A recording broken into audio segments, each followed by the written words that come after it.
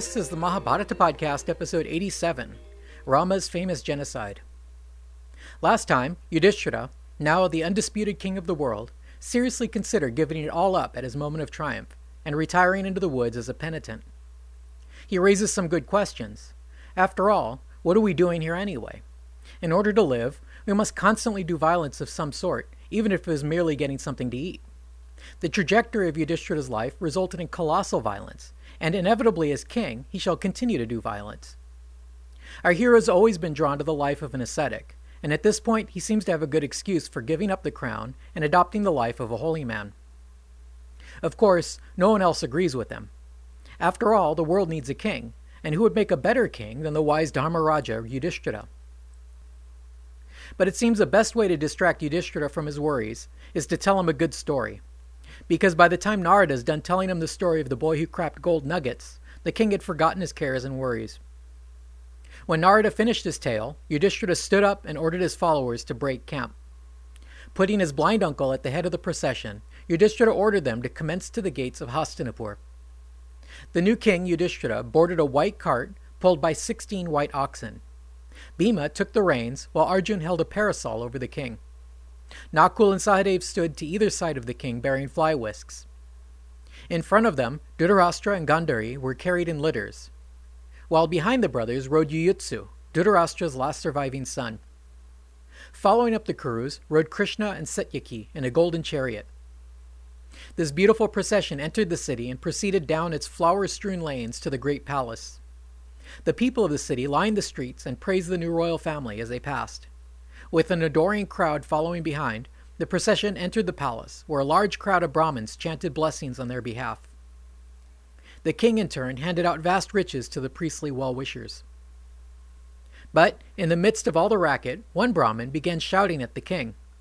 While the other priests turned to listen, this Brahmin, named Charvaka, addressed the king. Charvaka said, "I'm speaking for all these Brahmins present when I say pooh on you, you wicked fratricide. How can you claim any legitimacy after you killed your gurus, your elders, and your brothers?" The Brahmins were shocked that this man claimed to speak on their behalf. They did not like this one bit. But Yudhishthira was contrite. He said, "I beseech you humbly, do not curse me. I will soon enough lay down my life." All the other Brahmins said, "Don't listen to him. He doesn't speak for us." Drawing on their inner knowing, they soon figured out the problem. One of them said, "I know who that is. It's a Rakshasa, an old friend of Duryodhana. He's disguised himself as a Brahmin. Do not credit anything he says."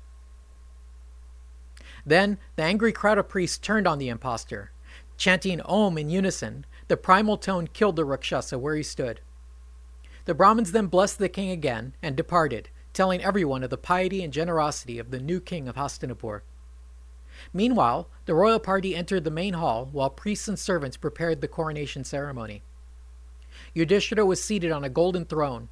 On either side, he was flanked by his brothers, each seated on gem-encrusted chairs. Before him sat Krishna, and behind were seated Dhritarashtra, Vidur, and Gandhari. Containers of holy water were placed all around, and Dhamya anointed the king. Yudhishthira's subjects then presented the new king with valuable gifts, while the king gave away even more wealth to the Brahmins present. Then all his subjects again hailed their king and begged him to command them, and they would obey. Yudhishthira said, "Your first duty and mine is to honor and obey Dhritarashtra, who is the last of my kinsmen still alive." He then dismissed the crowds and held his first council of state. His first act was to appoint Bhima his heir, called the Yuvaraj. He appointed Vidur to be his vizier, and made Sanjay the royal treasurer. He made Nakul his quartermaster general, while Arjun naturally took over the war department. His priest Dhamya was put in charge of ceremonies and rituals, and Sahadev was appointed captain of the royal guards. He put Yuyutsu, Dhritarashtra's last living son, in charge of the old man's household. Having established everyone's appointments, the king turned next to the ceremonial offering to the dead, called Shraddha, which he faithfully performed for every one of his fallen kinsmen. As at all such ceremonies, vast wealth was handed out to the attending Brahmins. He then resumed his offerings, honoring every one of the fallen kings, friends, and acquaintances. It says that by doing this, he cleared the debt he owed them, and thus ensured that they would not castigate him in the afterlife. His next task was to see to the living. His realm was overflowing with widows, orphans, and broken households. To rectify this, he distributed food, clothing, and shelter to all the unfortunates of the world. He then turned his attention to Krishna. It was time to honor and thank him for having guided them safely through the recent hostilities. Yudhishthira sang a lengthy hymn to Krishna, honoring his divinity and wisdom. Krishna was pleased with this and returned the favor, praising his cousin the king. It was now late in the evening, and Yudhishthira finally turned to his brothers. He said, "For my sake, you have endured the misery of exile, your bodies have been mangled in battle, and you have put up with great fatigue, grief, and anger. So now I hope you will enjoy our victory. Rest now, and we'll meet in the morning." Bhima took over Duryodhana's palace, Arjun took over Dushasan's, and Nakul and Sahadev each took the next pair of mansions left over by their cousins. Krishna and Satyaki stayed with Arjun as his guests. The next morning, Yudhishthira saw to his servants, most of whom were holdouts from the former regime. It says that he gratified them all generously with gifts, even including, quote, persons that were undeserving and those that held heterodox views. The king also reinstated Kripa as his guru and advisor, along with Vidur. When there was a break in all this business, Yudhishthira noticed Krishna sitting in great splendor, his eyes closed in deep meditation. Just to be near him at such a moment was a blessing, so the king bowed to him and awaited his return. When Krishna finally opened his eyes, he told the king what he had learned during his meditation.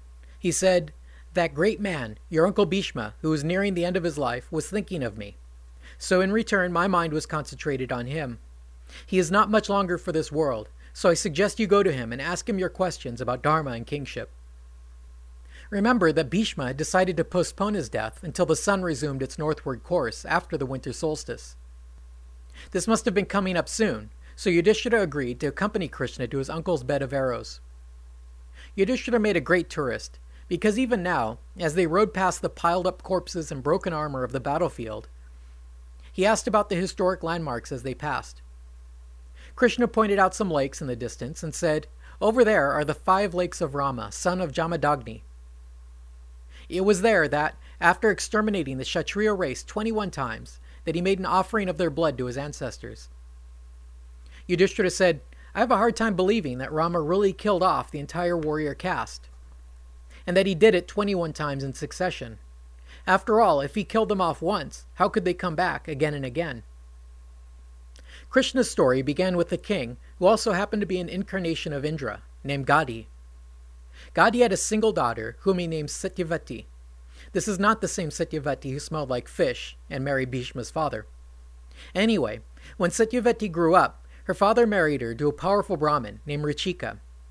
Rachika was very fond of his young bride, so he decided to help her and her parents.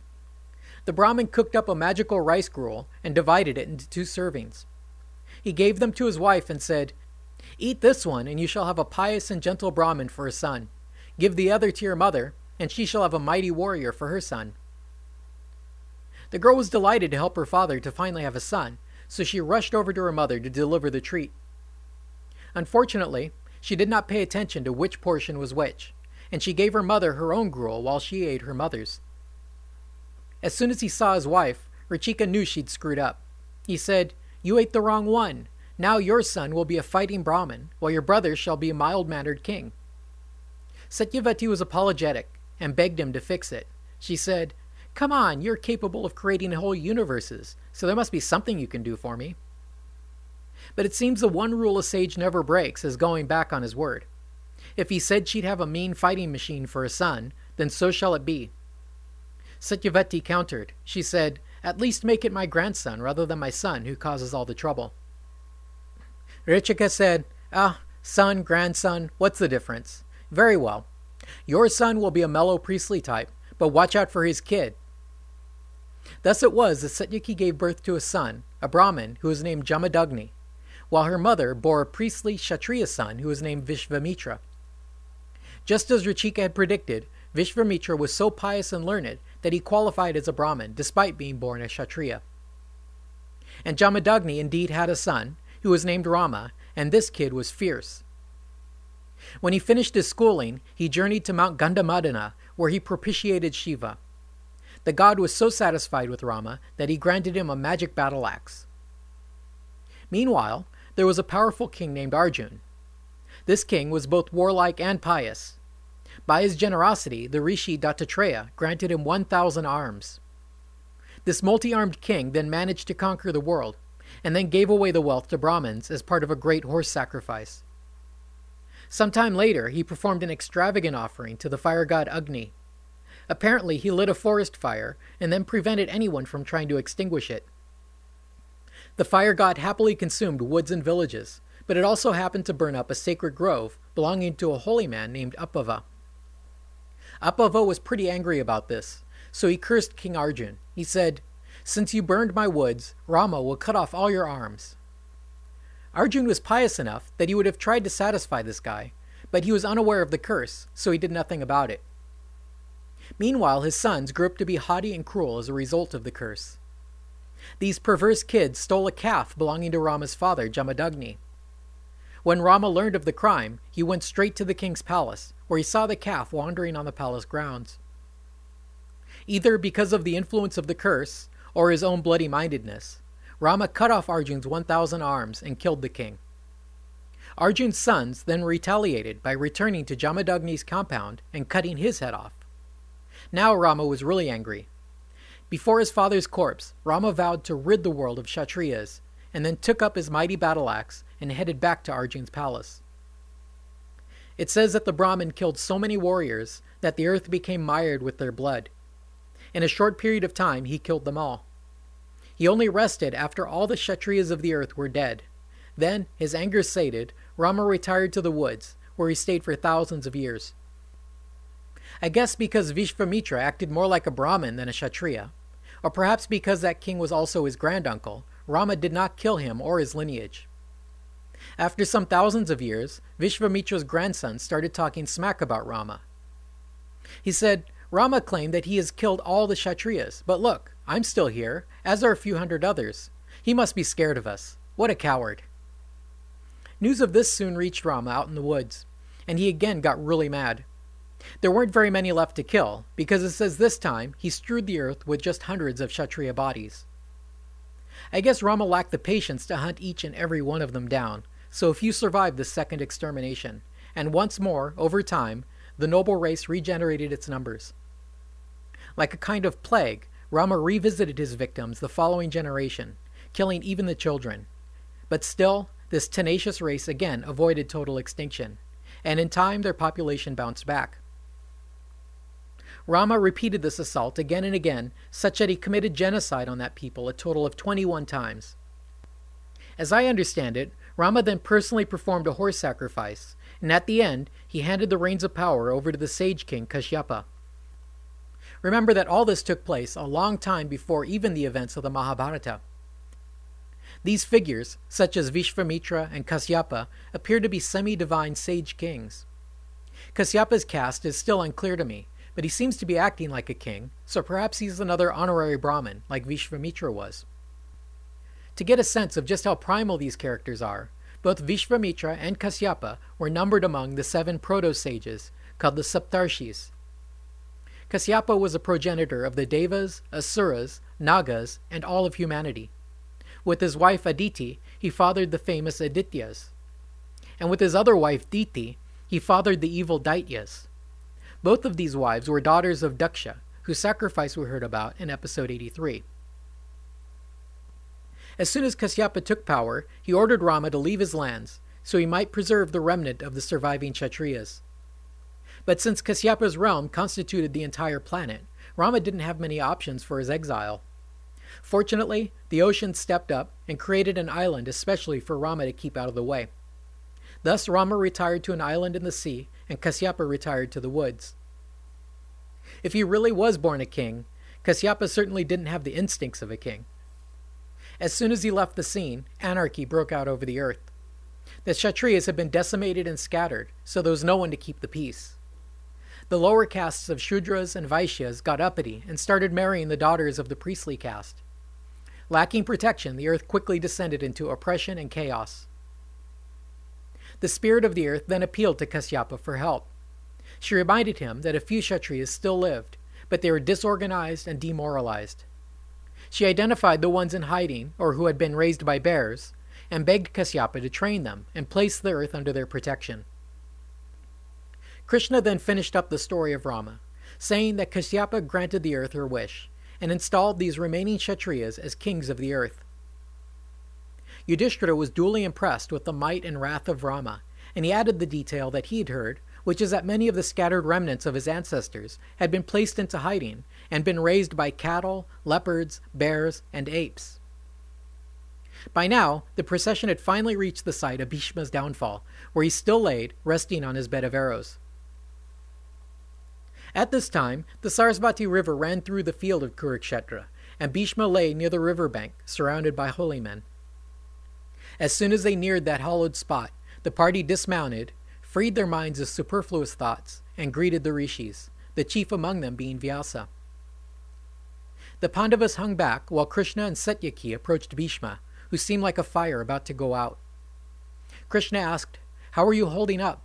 I hope your mind is still as sharp as before, and that you are not tortured by the pain of your wounds. You are the wisest and most knowledgeable man of our age, and your self-discipline is unmatched. Who else has the strength of will, while in perfect health, to live without female intercourse for the whole of their life?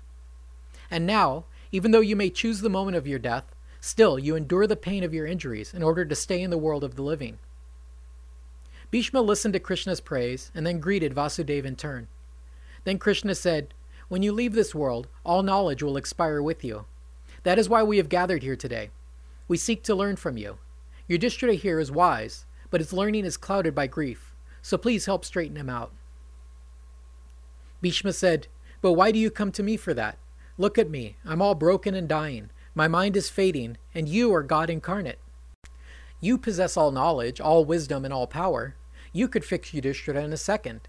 I'm a nobody compared to you." Krishna said, "Don't let your pains be an obstacle. I'll take away all your discomfort and bring back your wits. Even more, I grant you celestial vision and the eye of wisdom, so that all knowledge will be available to your recollection." Then, as the rishis sang hymns to Krishna, a heavenly shower of flowers fell around Bhishma. By the time this procedure was over, the sun had sunk over the horizon, and the sages got up to pack it in for the night. Then the royal party also took their leave for the night, mounted their cars, and returned to the capital. I'm going to stop here for now, because the conversation that begins on the next day literally fills volumes. Yudhishthira wants to tap every last drop of wisdom from his uncle, and the result is truly massive. Approximately 1/3 of the epic is filled with these teachings, and I don't see a whole lot that's worth including in this podcast, so I might need some time to work my way through it and find information worth reporting back to you. I'll be sure to keep you posted, so keep an eye on my blog, mahabharatapodcast.com. Thanks for listening.